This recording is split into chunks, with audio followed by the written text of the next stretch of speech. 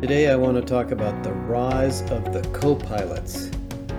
There was a massive series of announcements this week from Microsoft, all about AI and Windows 11 and many other interesting things. And that was, of course, following the big announcements by Google last week, Google I/O, about its new AI services, Bard, Palm, and others. But I think rather than talk about the whole thing, which I'll write about in an article, I want to talk about the Copilots. So the idea of a Copilot, as Microsoft calls it, and I love the name, is that we have this AI agent. You can think of it as a chatbot, but there's many types of chatbots, that is context aware of certain information that we're using at a particular point in time and gives us recommendations, advice, search, and analysis of that information. So if you are a history fan of Microsoft, like I happen to be because I've been around for a long time, Microsoft has been working on this for a long time. There was this funky tool called Clippy that used to appear in Windows and get in your way and try to tell you what to do. It was the right idea. Then there was this entire system called Microsoft Bob that was actually a hilarious flop that tried to do the same thing. But I think the folks at Microsoft understand this because they've been building individual productivity tools forever. And they know that as our economy becomes more productive, and by the way it is, I'm going to be talking about that at our conference in June, the tools we use have to get easier and easier while they become more powerful. In fact, I think there's a really fascinating quote from Steve Jobs where he said, "Computers are bicycles for the mind." In other words, what the computer is doing for us as individuals, and it really doesn't matter what you're doing in your job, is it's giving you the opportunity to go where you want to go, do what you want to do, and maybe have some fun and creativity in the process. And so if you're bogged down with a spreadsheet or a PowerPoint tool or something else, and you can't figure out how to use it, you're not having any fun and you're not going anywhere. So that's what the Copilots do. Now, the first Copilot that Microsoft built was the GitHub Copilot for software engineers. And if you've ever heard of pair programming, there's actually a pretty interesting history of software engineers helping each other to code. So what the GitHub Copilot does is it shows you where you're making mistakes and gives you recommendations to code better.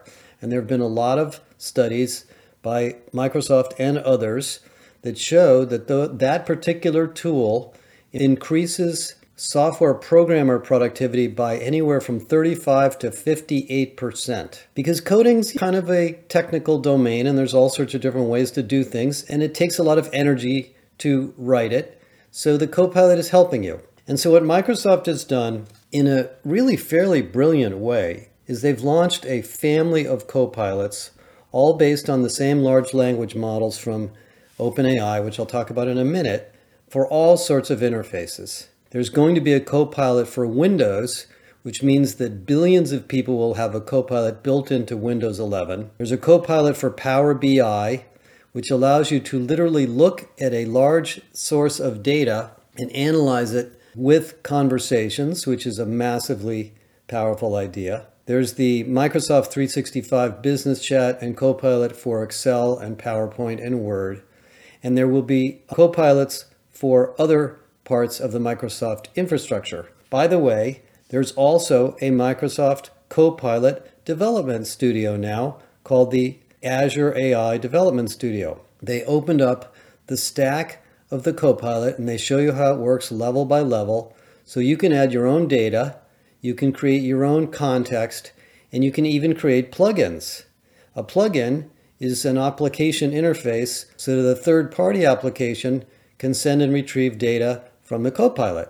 So if you're in the Copilot and you want to book a hotel room, it could take you to Travelocity or go out and look for hotel rooms or even Airbnb without you having to log into Airbnb and find it. And that includes plugins already from Adobe, Atlassian, ServiceNow, OpenTable, and others. So these Copilots are going to be really useful interfaces. And it's interesting that since Microsoft is so far down the learning curve here and obviously so embedded into IT, that some of the best HR applications are going to do this. In fact, last week, there was another announcement by SuccessFactors that they are going to be shipping Copilots embedded into SuccessFactors. I don't remember when it comes out, but they basically demoed it, that will be able to automatically create job descriptions, candidate communications, candidate emails, and other recruiting tools from the corpus of data in your SuccessFactors instance. So in other words, if you have a bunch of jobs or skills or roles in SuccessFactors, the Copilot in SuccessFactors will know that information and will be able to produce this generative AI content for you. Now, I see many, many, many implications of this. By the way, we are building our own Copilot. There is a Josh Bersin Copilot that I've demoed for some of you that you're going to see at our conference, which is really, really cool. It's basically an interface to access all of the research we've ever done through a conversational interface, and it's just spectacular. Now, there's many implications of this, and I want to talk through them from the standpoint of what it will mean to you in HR, and then what it'll mean to you in IT and relative to other AI stuff. The first is that the underlying infrastructure under the Copilot from Microsoft is based on OpenAI with lots of security and other services added. For example, there's a technology that all of us Microsoft people have called the Microsoft Graph, and that defines what content and information each individual has access to. So if I'm developing or using a Copilot on my desktop, I'm not going to see somebody else's documents unless the IT department made that available. So in the Microsoft infrastructure, security is built in. The second thing is, if you have lots of information inside of your company, which I know you do, everybody does, that you want to make available to your employees, this is the way to do it. Not only can you now use Microsoft's new data system called the Microsoft Fabric to do this, but you can take any documents you have, whether they be in Word and PowerPoint or just sitting around in various IT systems, and you can import them into your Copilot in your company. Just like we have done that for the Josh Bersin Copilot, you will see that in your company, and I think your IT people are going to go nuts with this. And in fact, most of the sessions at the Microsoft Build launch this week were targeted towards IT developers. And there are also features in the Azure services to protect you against images or documents or words that are inflammatory in some way, so you can keep these things safe. So if somebody loads something inflammatory or porn or something into your system, that will not make it into your infrastructure. The third reason that I think this is huge is this completely changes the way we use corporate applications. Now, I've had this conversation with a lot of vendors, and they're starting to get it very, very quickly, that no matter how hard you work to create a great website, it's never as good as the Google search bar. I mean, imagine if you remember what Yahoo used to be like before Google existed. It was a web page with all sorts of links and tabs, and it was really kind of chaos, because they couldn't keep up with it. Well, the whole idea of the search bar from Google was to simplify the user experience, because Google's products are really focused on the user. Well, this is what a chatbot or a Copilot does. It eliminates the need for you to build a complex portal for employee benefits or time off or payroll or whatever the employee experience issue you're dealing with, and replace it with something that's very intelligent, easy to talk to, and can produce many forms of output. For example, in the Copilot that we're building, you can ask questions of our research, and it will answer them in a narrative form, and then it will give you a list of links to the research studies, the podcasts, the articles, and soon the courses in the JBA that you can take to learn more information about the question that you asked. That is basically a portal. And in my particular case, I've now spent 20 years building websites for various implementations of our research, and they've never really worked perfectly. They work okay, but they're not that great. And this is a radical new way of solving that problem. So you're going to have lots and lots of opportunities to do that. If you're Workday, if you're ADP, if you're a software company that's selling to HR, you're going to have exactly the same opportunity. All of the interfaces and tabs and various UI designs that you've built to make your system easy to use are likely to become unnecessary, or at least mostly unnecessary. But there's more. think about the applications we do in HR for training. And let me just take a couple minutes and touch on this. The process of building a training application generally goes as follows. We have a performance consulting process where we diagnose the problem or the educational and informational challenge we're trying to address. And maybe it's onboarding, maybe it's sales training, maybe it's compliance training, maybe it's DEI training, maybe it's management development, and so forth. We then look at the corpus of information we want to build the training from. That may be documents, documentation, compliance documents, frameworks, models, discussions we've had with different people, interviews we've had with different people. Then we create an instructional design. Is this going to be a 2-minute course, a 5-minute course, a 3-hour course? Is it going to be blended? Is it going to be online? Is there going to be simulations? Are there going to be drag and drop exercises? Are we going to do testing? Are we going to do certification? Are we going to do credentialing? Are we going to have a capability or competency model behind it, et cetera, et cetera, et cetera? Then we sit around and build it, which takes time because we have to build content, we have to write content, we have to do graphics, we have to do editing of video and editing of images. Then we put it into a platform, an LMS or something related. Then we test it, then we launch it. It's a big process, and most of you who don't work in L&D probably don't appreciate how much craft there really is to building amazing training. Well, I'm not saying we're going to replace all of it, but a very significant amount of that can be done with a Copilot. Copilots can build instructional plans. They can obviously access content. They can structure quizzes and tests. And I'm sure there will be plugins from many learning vendors to use Copilots for the development of complex or simple instructional programs. And I'm not saying you won't be watching videos and taking courses, but you'll be a lot smarter and quicker at getting through that material, and maybe you won't need it with a Copilot. Because a lot of times the reason we browse through a course is to find something we forgot and just learn it and go back to work. And that's the kind of information a Copilot could help with. In the area of recruiting, I don't need to really belabor this, but you can imagine the experience that a candidate would have with an intelligent Copilot or a product like Paradox, which allows them to look for a job, ask questions about the company, ask questions about the pay, ask questions about the culture, look at work hours, ask about salary, etc. That's going to take some training, obviously, but that's going to be a massive opportunity for you guys.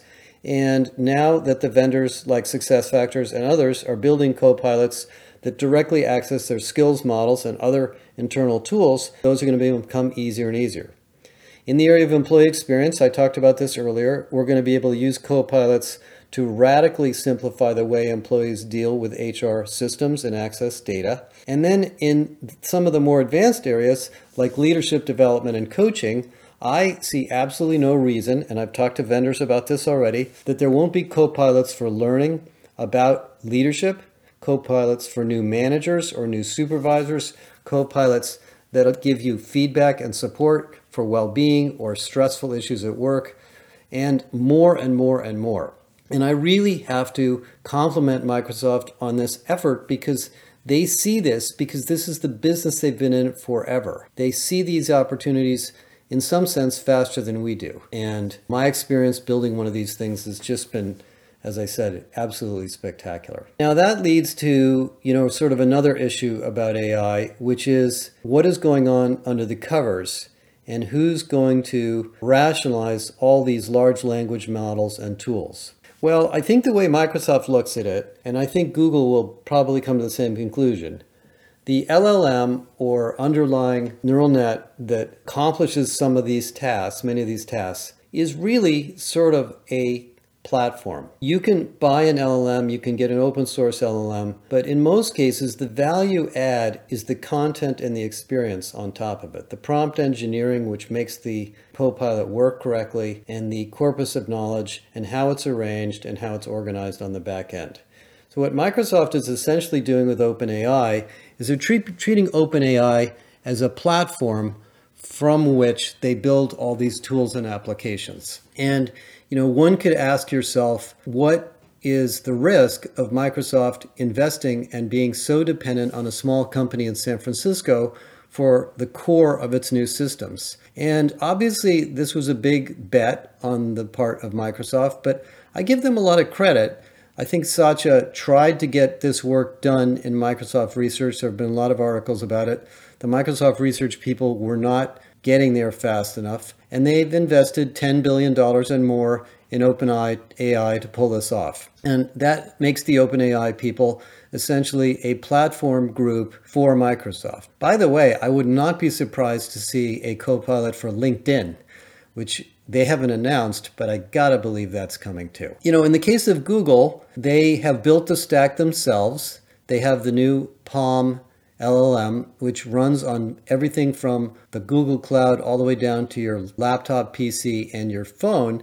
So they can do a lot of this as well. I don't think they have been thinking about this as a productivity tool the same way Microsoft has, because Google's revenue tends to come from search and advertising. So my guess is the Copilot-like experiences in Google will appear in Bard search, in the search experience, and in the generative tools in Google Workspace. And Google Workspace, as great as it is way, way, way behind Microsoft in its adoption. And Microsoft has been selling and supporting IT departments for as long as I've been really working, to tell you the truth, since the early 1980s and late 1970s.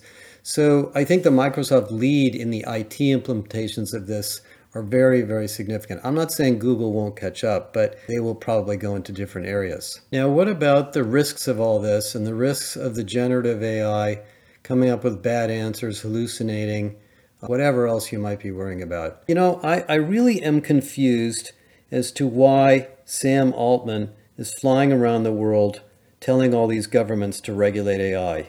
It reminds me of Mark Zuckerberg's efforts to do the same thing.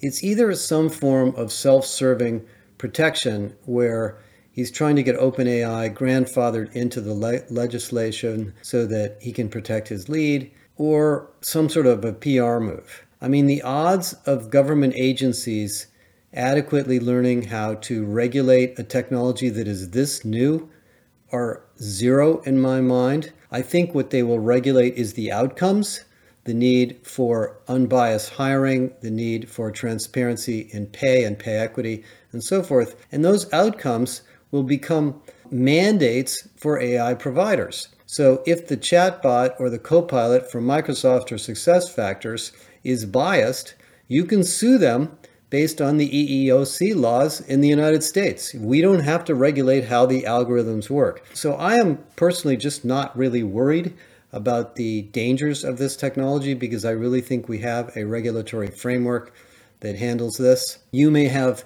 people inside your IT department, though, that are worried about access to information, leakage of proprietary data or other information inside your company, PII, and other things. And it's turning out that most of the large companies have people now in IT or in security, IT security, that are looking at this, and they're testing and validating tools against more and more models to test that they are in fact unbiased and that they are fair. In fact, I talked to 2 vendors last week that are getting into that business of helping large companies test their tools against various models for bias and other forms of discrimination. But honestly, I think that's a sideline. I don't think that's the center of the story, despite the fact that the New York Times loves writing about it.